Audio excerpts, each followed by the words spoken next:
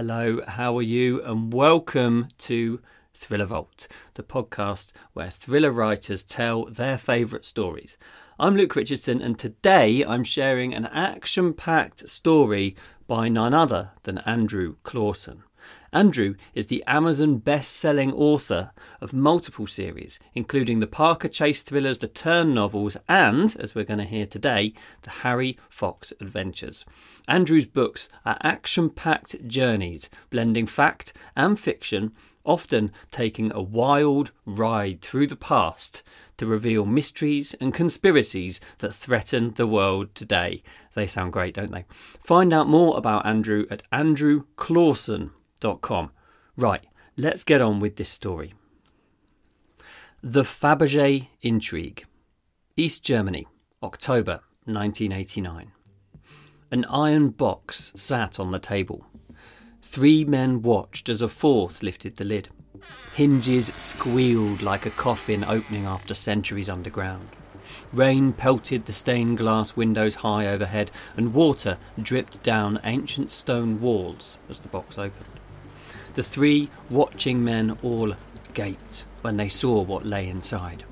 One of the men, looking down a long, aristocratic nose at the open box, said, "Incredible!" Fred Fox stepped back from the box he'd opened. "It is," Fred said. "Are there any concerns?" Rainer Croy put his arms out to either side, both his lackeys head still. It is beautiful," Rainer said. "A perfect addition to my collection." "Which is already quite impressive." Fred indicated the towering great hall around them, the walls rich with tapestries, while suits of armour stood at attention every few feet, and all manner of deadly weaponry hung about, swords and spears, crossbows, even the odd blunderbuss. "Your ancestral home is a wealth of historical greatness," Fred said. "All paid for in blood by my ancestors." Maybe Rainer was talking about the guy who wore the armour by the fireplace, the one with the massive gash in the chest protector. "An impressive collection of antique weaponry, which I still maintain," Rainer pointed to several items on the walls around the fireplace, "are all ready for use." Fred inclined his head towards the box in front of them. "This crown fits well with your heritage, then." He managed to keep a straight face. "The Vandals were a worthy precursor to the modern Germans." Rainer only had eyes for the box. A Vandalic crown. A grape-sized ruby on his ring sparkled blood red when Rainer lifted the golden crown from its container. Fine golden leaves topped a circuit of gold. Green emeralds and blue sapphires dotted the narrow crown. Fred was unsurprised when Rainer placed it on his head. The Baron's eyes practically glowed in reflected light from the roaring inferno in the fireplace. How much glory was won under the gaze of this crown? How many enemies slain? Not enough, Fred thought, or else the Vandals would still exist. Fred wisely kept his mouth shut. It's hard to say, Fred said finally. He waited an appropriate amount of time as Rainer admired the crown and his 2 associates glowered in the background. "I'm glad we could do business, as am I," Rainer said, finally removing the crown. He looked at Fred without speaking. "The storm is getting stronger," Fred said. "I'll collect my payment and be on my way." Baron Rainer Streich snapped his fingers. "Lothar!" One of the lurking figures snapped to attention. "Pay Mr. Fox." The glowering brute bent under the table and retrieved a box. It landed in front of Fred with a thunk. Fred nodded. "Thanks." The hinges squealed appropriately when opened. Fred lifted the small object, heavy for its size, but that was to be expected with the abundance of gold and numerous precious stones. Fred held the small piece to the light. He frowned. 1, 2, 3, 4. 4 imperial symbols. His jaw tightened. No jeweller trained by Peter Carl Fabergé, would ever use so many double-headed eagles. It was too ostentatious, too perfect. "Baron, I'm afraid there's been a mistake." Fred put the egg back down. "This egg, it's fake." The Baron blinked. "What did you say?" "The egg." Fred picked it up again. "It's fake. The ornamentation gives it away." "It's authentic." Rayner edged closer to Fred. "I'm certain you are mistaken."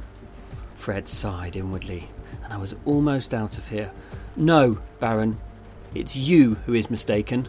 This egg is fake." He pointed at the glistening crown. "Our deal was the Vandalic crown for the Fabergé egg. A fair trade." "The deal has been completed." Rayner put both hands on the table, leaning forward as Lothar and the other man moved slightly to either side, boxing Fred in.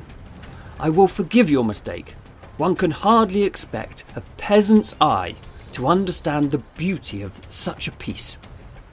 "From what I understand, it's you who will soon be the peasant." Fred stepped closer to the table. "Paying for your relics with faked merchandise is the act of a desperate man, one who realises the Russians won't be in East Germany much longer, one who can't afford the taxes on his ancestral castle, let alone the upkeep."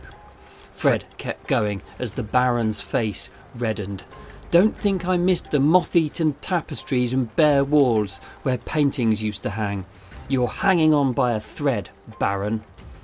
Fred eyed the staircase far across the room. "Now stop messing around and pay me." Rayner's eyes were narrow slits. "Lothar, Conrad, I forgot to show Mr. Fox the North Tower. He should see the furniture in that room." His voice hardened. "Take care that he stays away from the broken window. We wouldn't want him to fall out. It's a long way." The tired quip never finished. Fred Fox grabbed the fake Fabergé egg from its case and fired it up at Rayner's face. Direct hit. The Baron screamed, blood gushing from his nose as Lothar and Conrad rounded the table. Fred grabbed the empty metal box, feigned a throw at Lothar and made the man duck, then turned and whipped it at Conrad's midsection. The bigger man dodged, his feet tangling with a table leg to send him stumbling and clear some room, which Fred ignored. He leapt onto the table, silver dishes and sputtering candles flying as he raced across, leaping off to fly past the wounded Baron. Close enough, though, to snatch the Vandalic crown from his head, his eyes on the far staircase. He hadn't seen the entire castle during Rayner's tour earlier, but he'd seen enough. Now all he needed was a red flag to make those two bulls chase him. Fred waved the crown as he ran. Rayner shouted from behind, "Get him! Get him!" A grin creased Fred's face. Go ahead and try, he thought. His feet nearly slipped on the damp flagstones as Fred raced across the massive hall and turned for the stairs, taking them two at a time on a winding route to the castle's upper floors.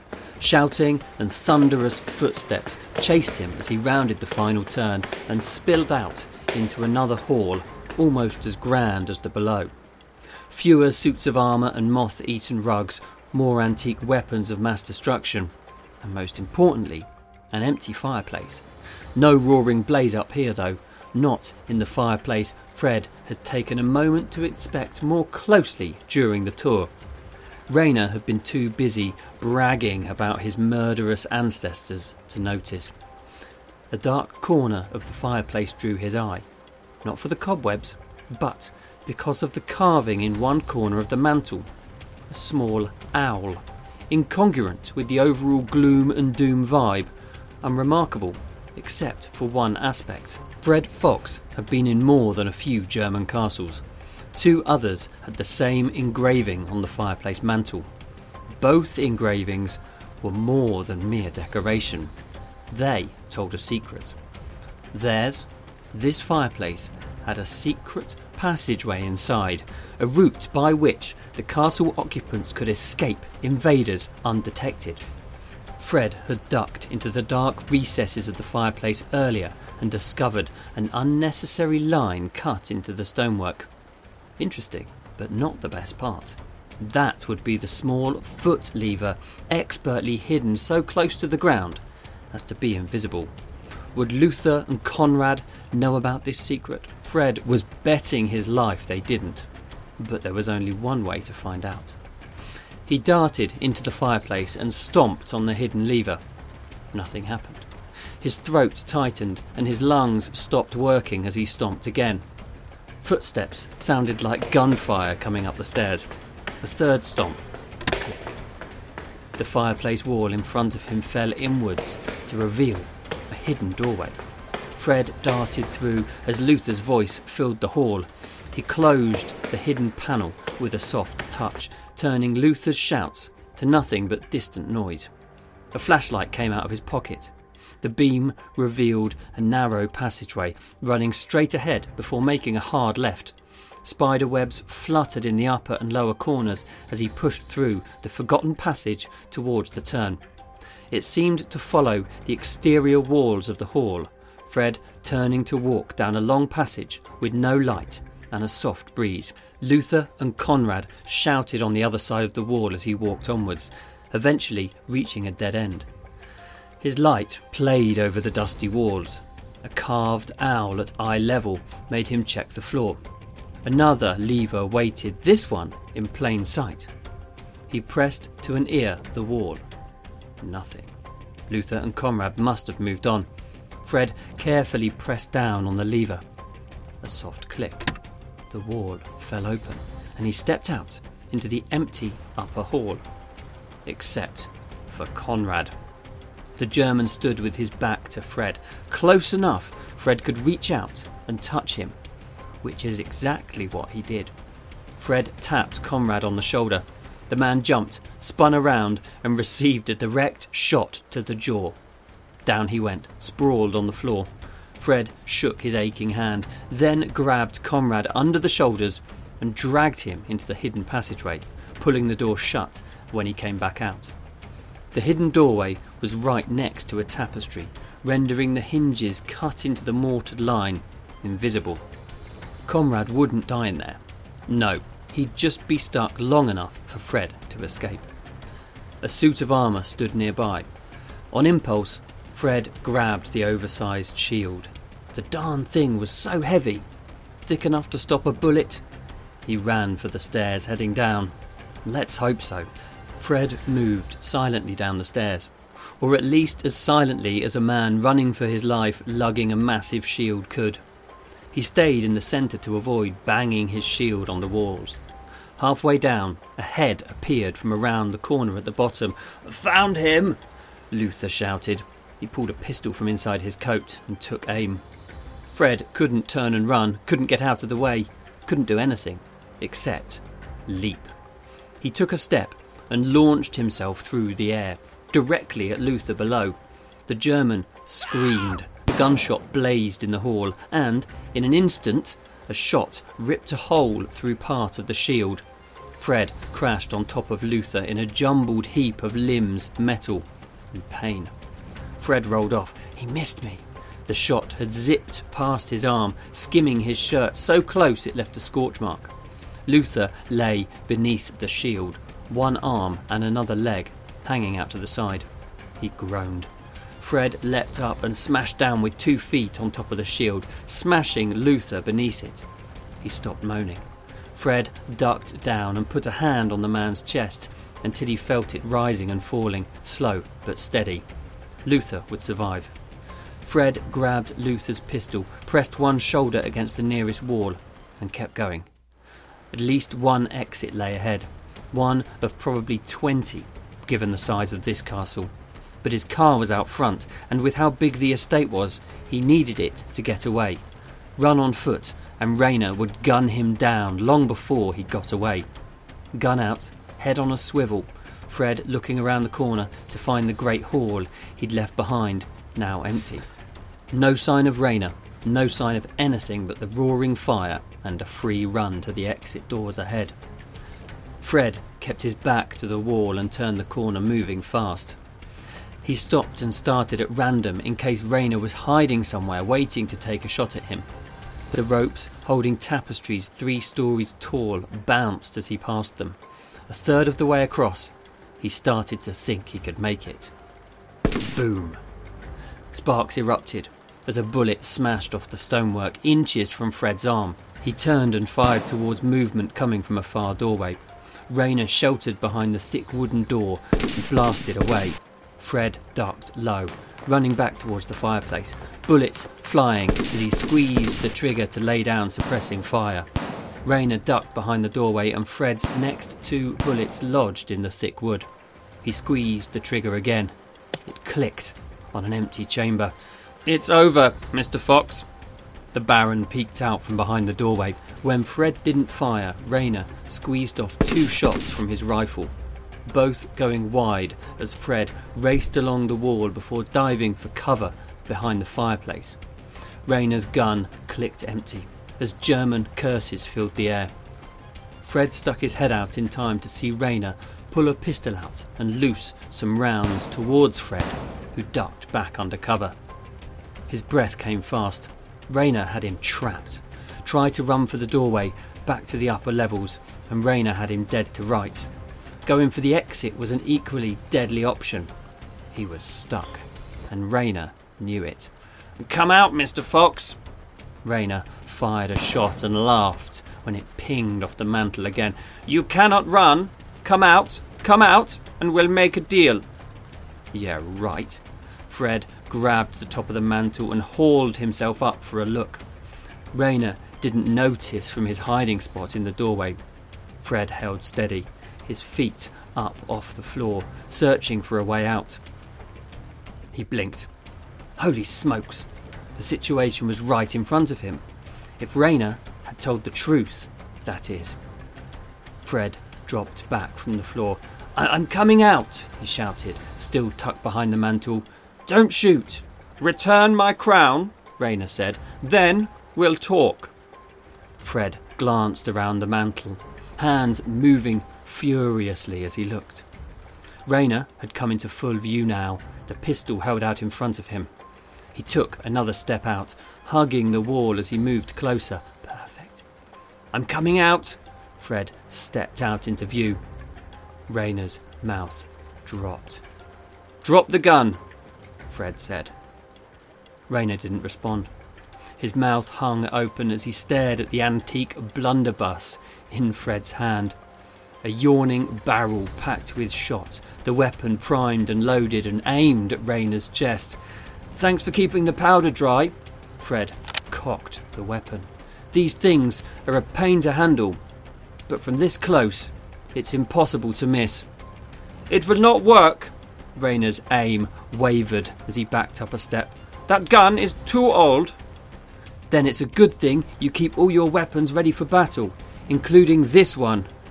Fred closed one eye and aimed. "You even had the ammunition on the mantel." Rayner stepped back. He knew Fred spoke the truth. Rayner's eyes went left and then right, searching for an escape route that didn't exist. He backed up another step. "We will make a deal," he said. "Make me an offer." Rayner bumped against the wall, rustling a tapestry behind him. Fred grinned. Perfect. "Here's the deal," Fred said.